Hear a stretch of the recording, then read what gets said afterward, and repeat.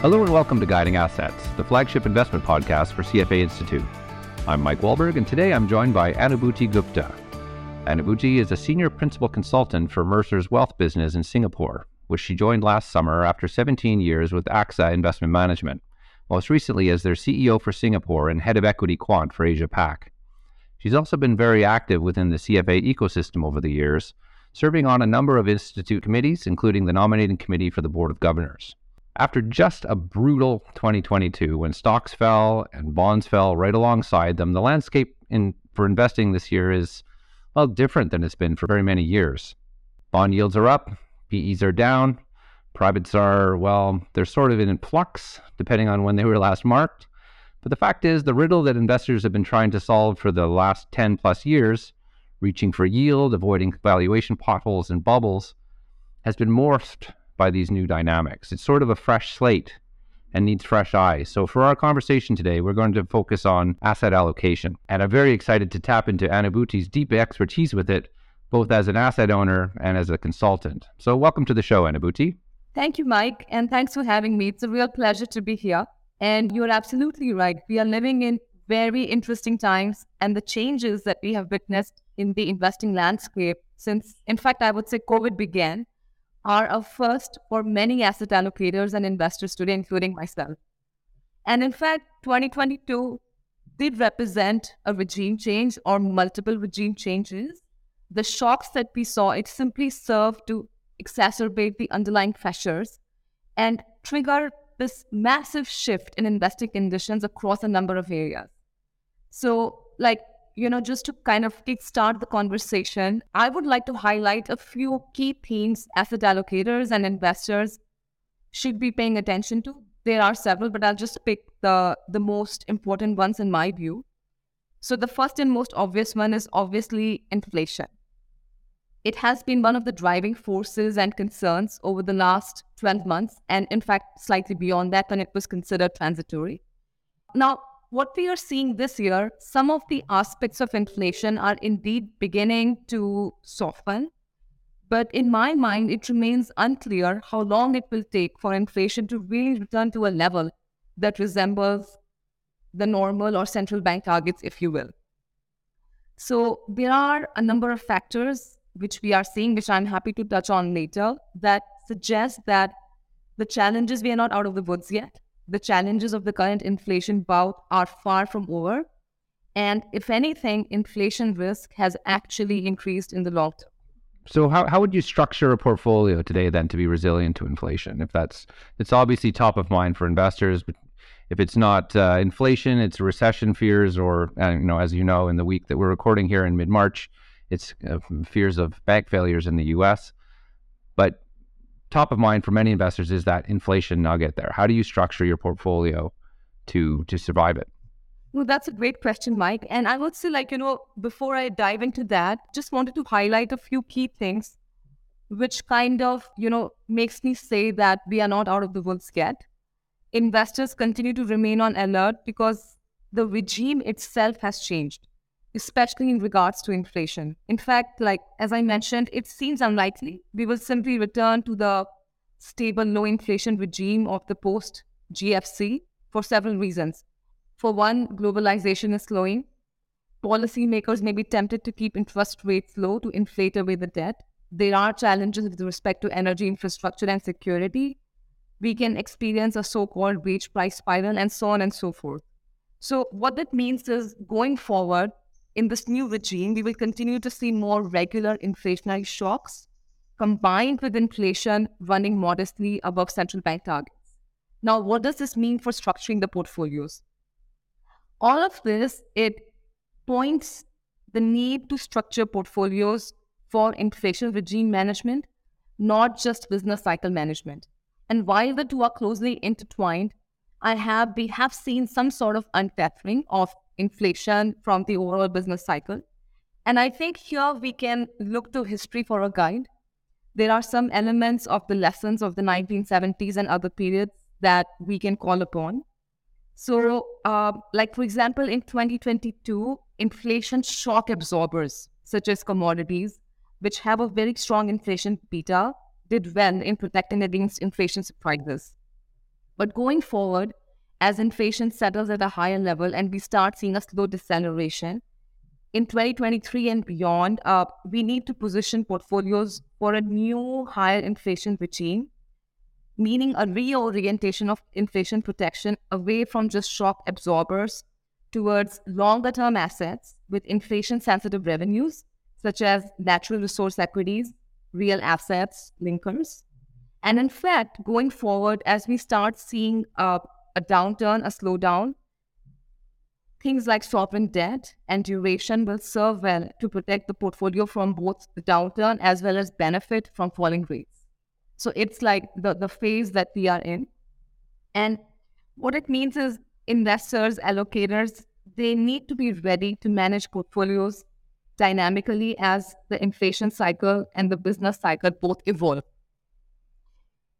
Portfolios, they should remain positioned to weather various economic and inflationary scenarios by including a diversified mix of inflation-sensitive asset classes.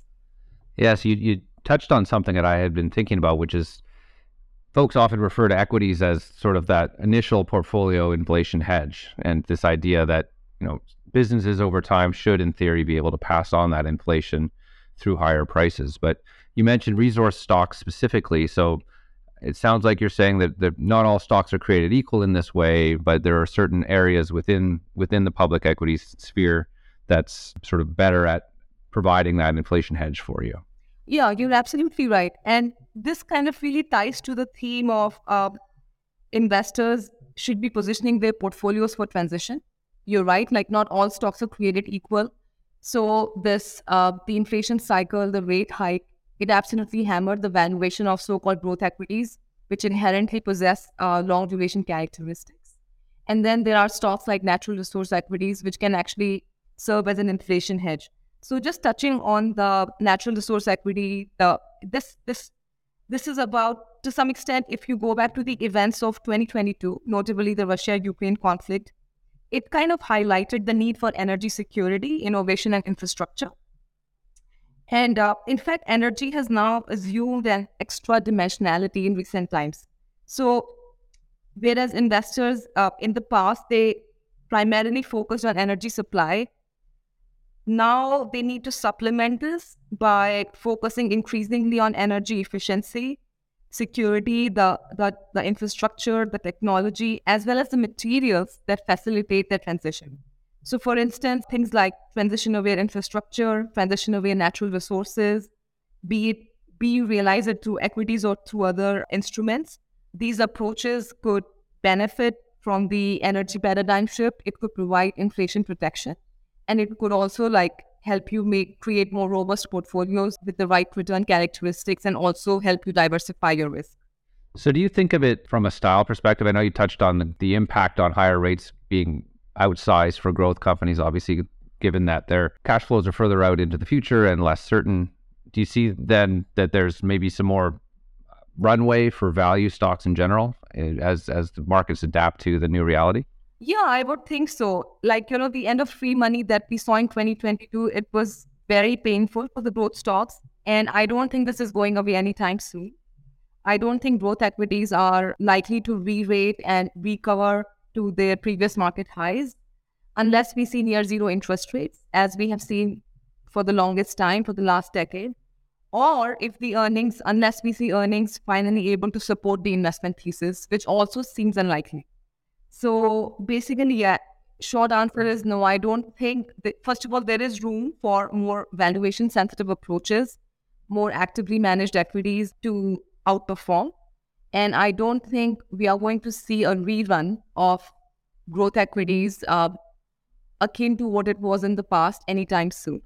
So as I mentioned off the top, in 2022, there was literally no place to hide. So the one free lunch that everyone likes to talk about investing, diversification, was closed for renovations. So how should asset allocators be thinking about diversification in their portfolios?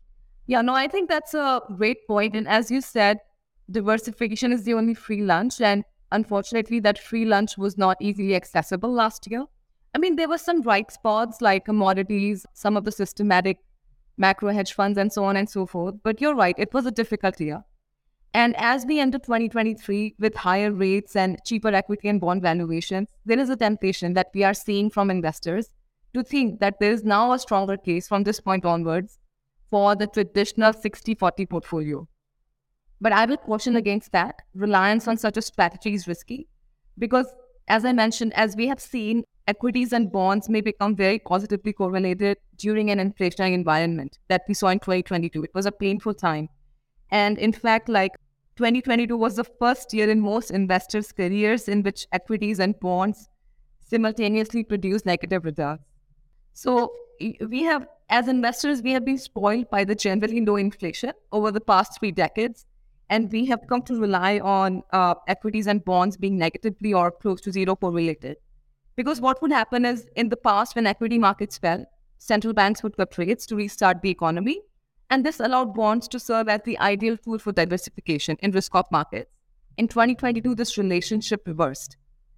So we need to kind of realize and let it sink in. Markets are operating differently than we have been used to over the past decade.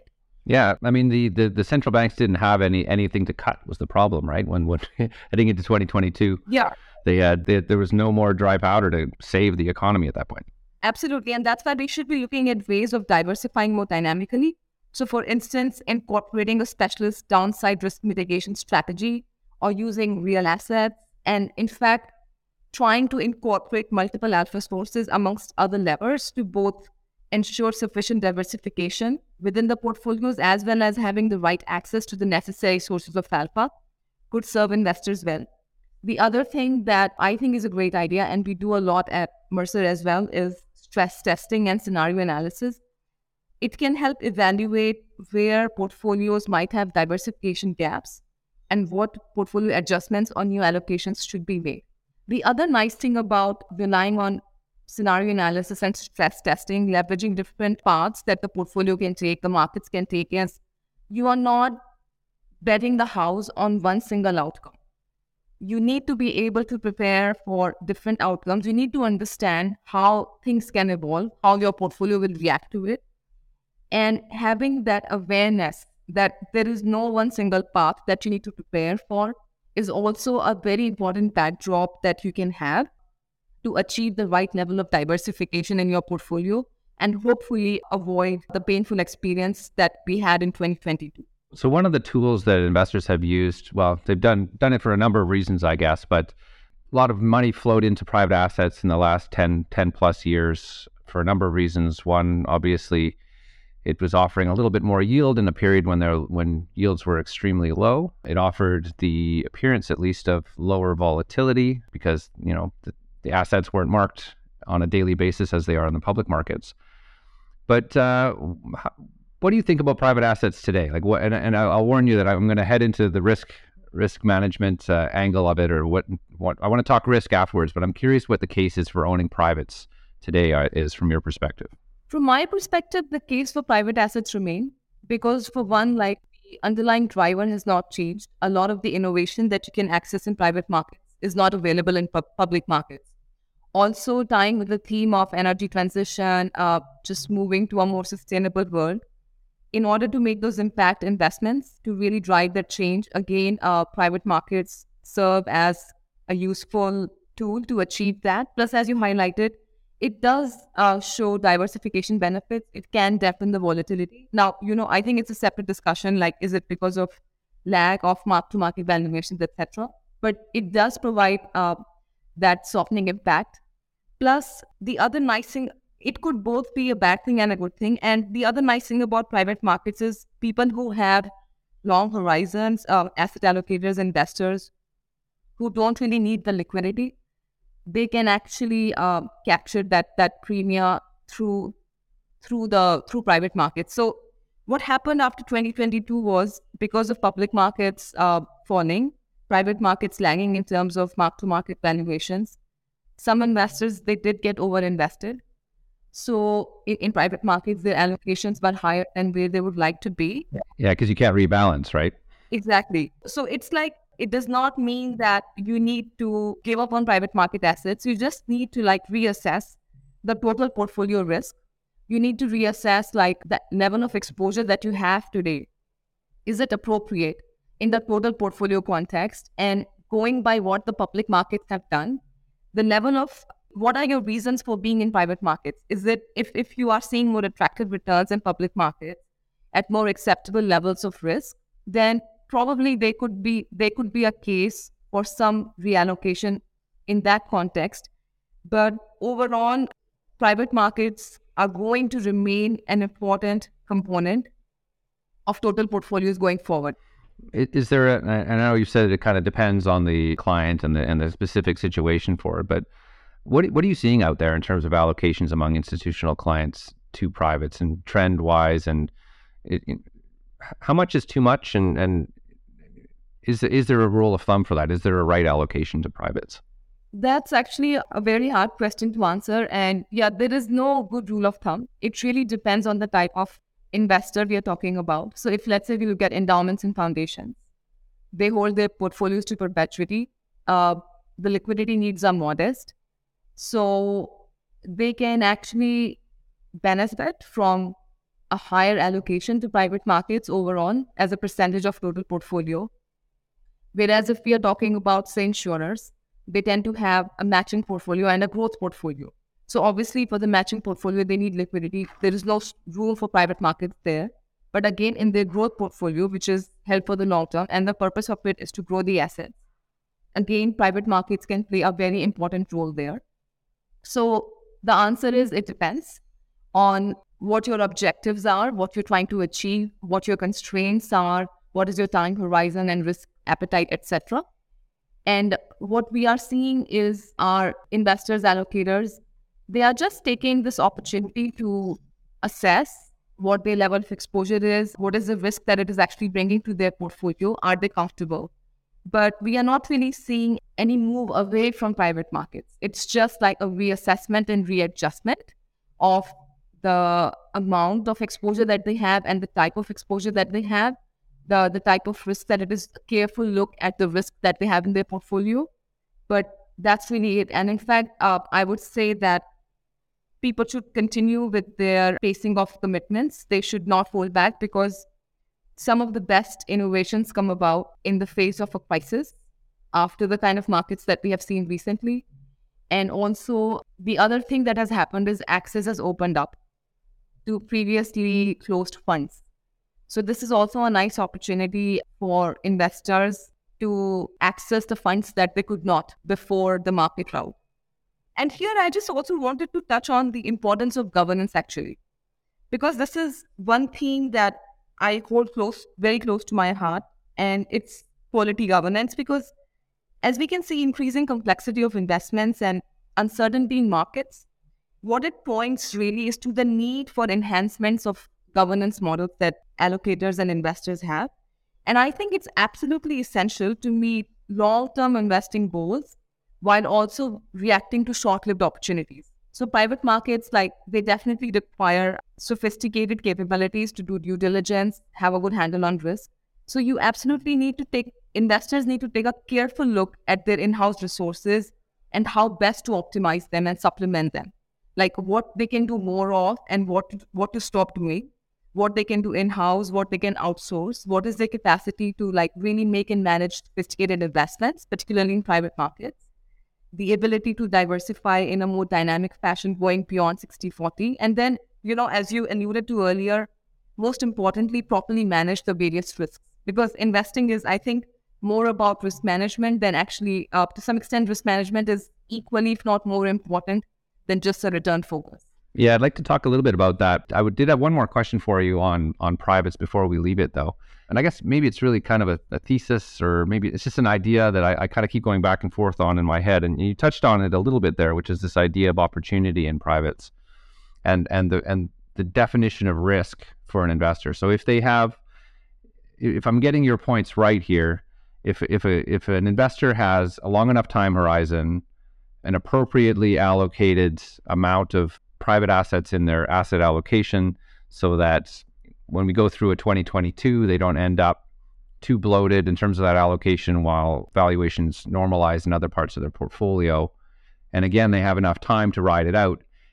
maybe it doesn't really matter if the investments underlying those private assets end up being a little bit out of skew. And what I'm thinking of specifically here is around private real estate, which is, we saw REITs drop 20% last year, and a lot of private real estate funds out there are posting high teens, low 20s performance on the same time period. So there's obviously a big disconnect there. And, some of the bigger private real estate funds in the US have already started gating withdrawals there. So it feels like there's a little bit of risk in the offing there for holders of those funds.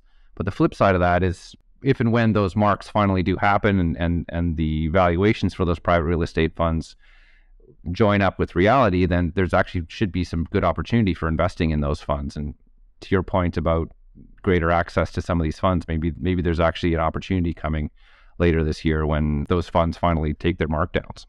Yeah, I totally agree. I mean, it's all about evaluating, what's your tolerance for markdown versus losses. And I think, I will just kind of keep it succinct. The question you need to ask yourself is, are paper losses tolerable if they lead to long-term gains, right? So it's about I see this a lot, and I think this is something that CFA Institute has done a tremendously good job on, is moving away from this short-termism. Like the withdrawals that we are seeing, it's a sign of panic in the investor space. And I have to tell you, Mike, I mean, I'm really shocked by how the supposedly very long-term sophisticated investment committees have at times panicked and made decisions, or rather tried to make decisions which are very detrimental. So, it's really important to keep that long-term view at all times and carefully assess the actions that you're taking today, driven by your behavioral biases or the panic and fear that you're experiencing, will not serve the portfolio well over the next 5 years and 10 years. And you're absolutely right. I think we are going to see some really nice opportunities in private markets and even public spaces, especially in private markets with access reopening. So investors should really keep calm, carry on, focus on the right governance structures, and make sure that they're ready to leverage these opportunities, because these opportunities don't come by easily. It's a once in a lifetime thing. So it's very important to, as I said, have the right governance structures so you can act in a speedy fashion. You should streamline the decision-making process, anticipate all these market environment changes, and then take advantage of all these dislocations. Yeah, so let's talk about governance then, Anubhuti. So part of your role at Mercer is working on the outsourced CIO business there, OCIO. Can you quickly describe what OCIO is for any of our listeners who haven't heard of it, and speak to the governance argument for this model? Yeah, absolutely. I mean, OCIO in very simple terms is we are effectively implementing the advice that we give to the asset allocators.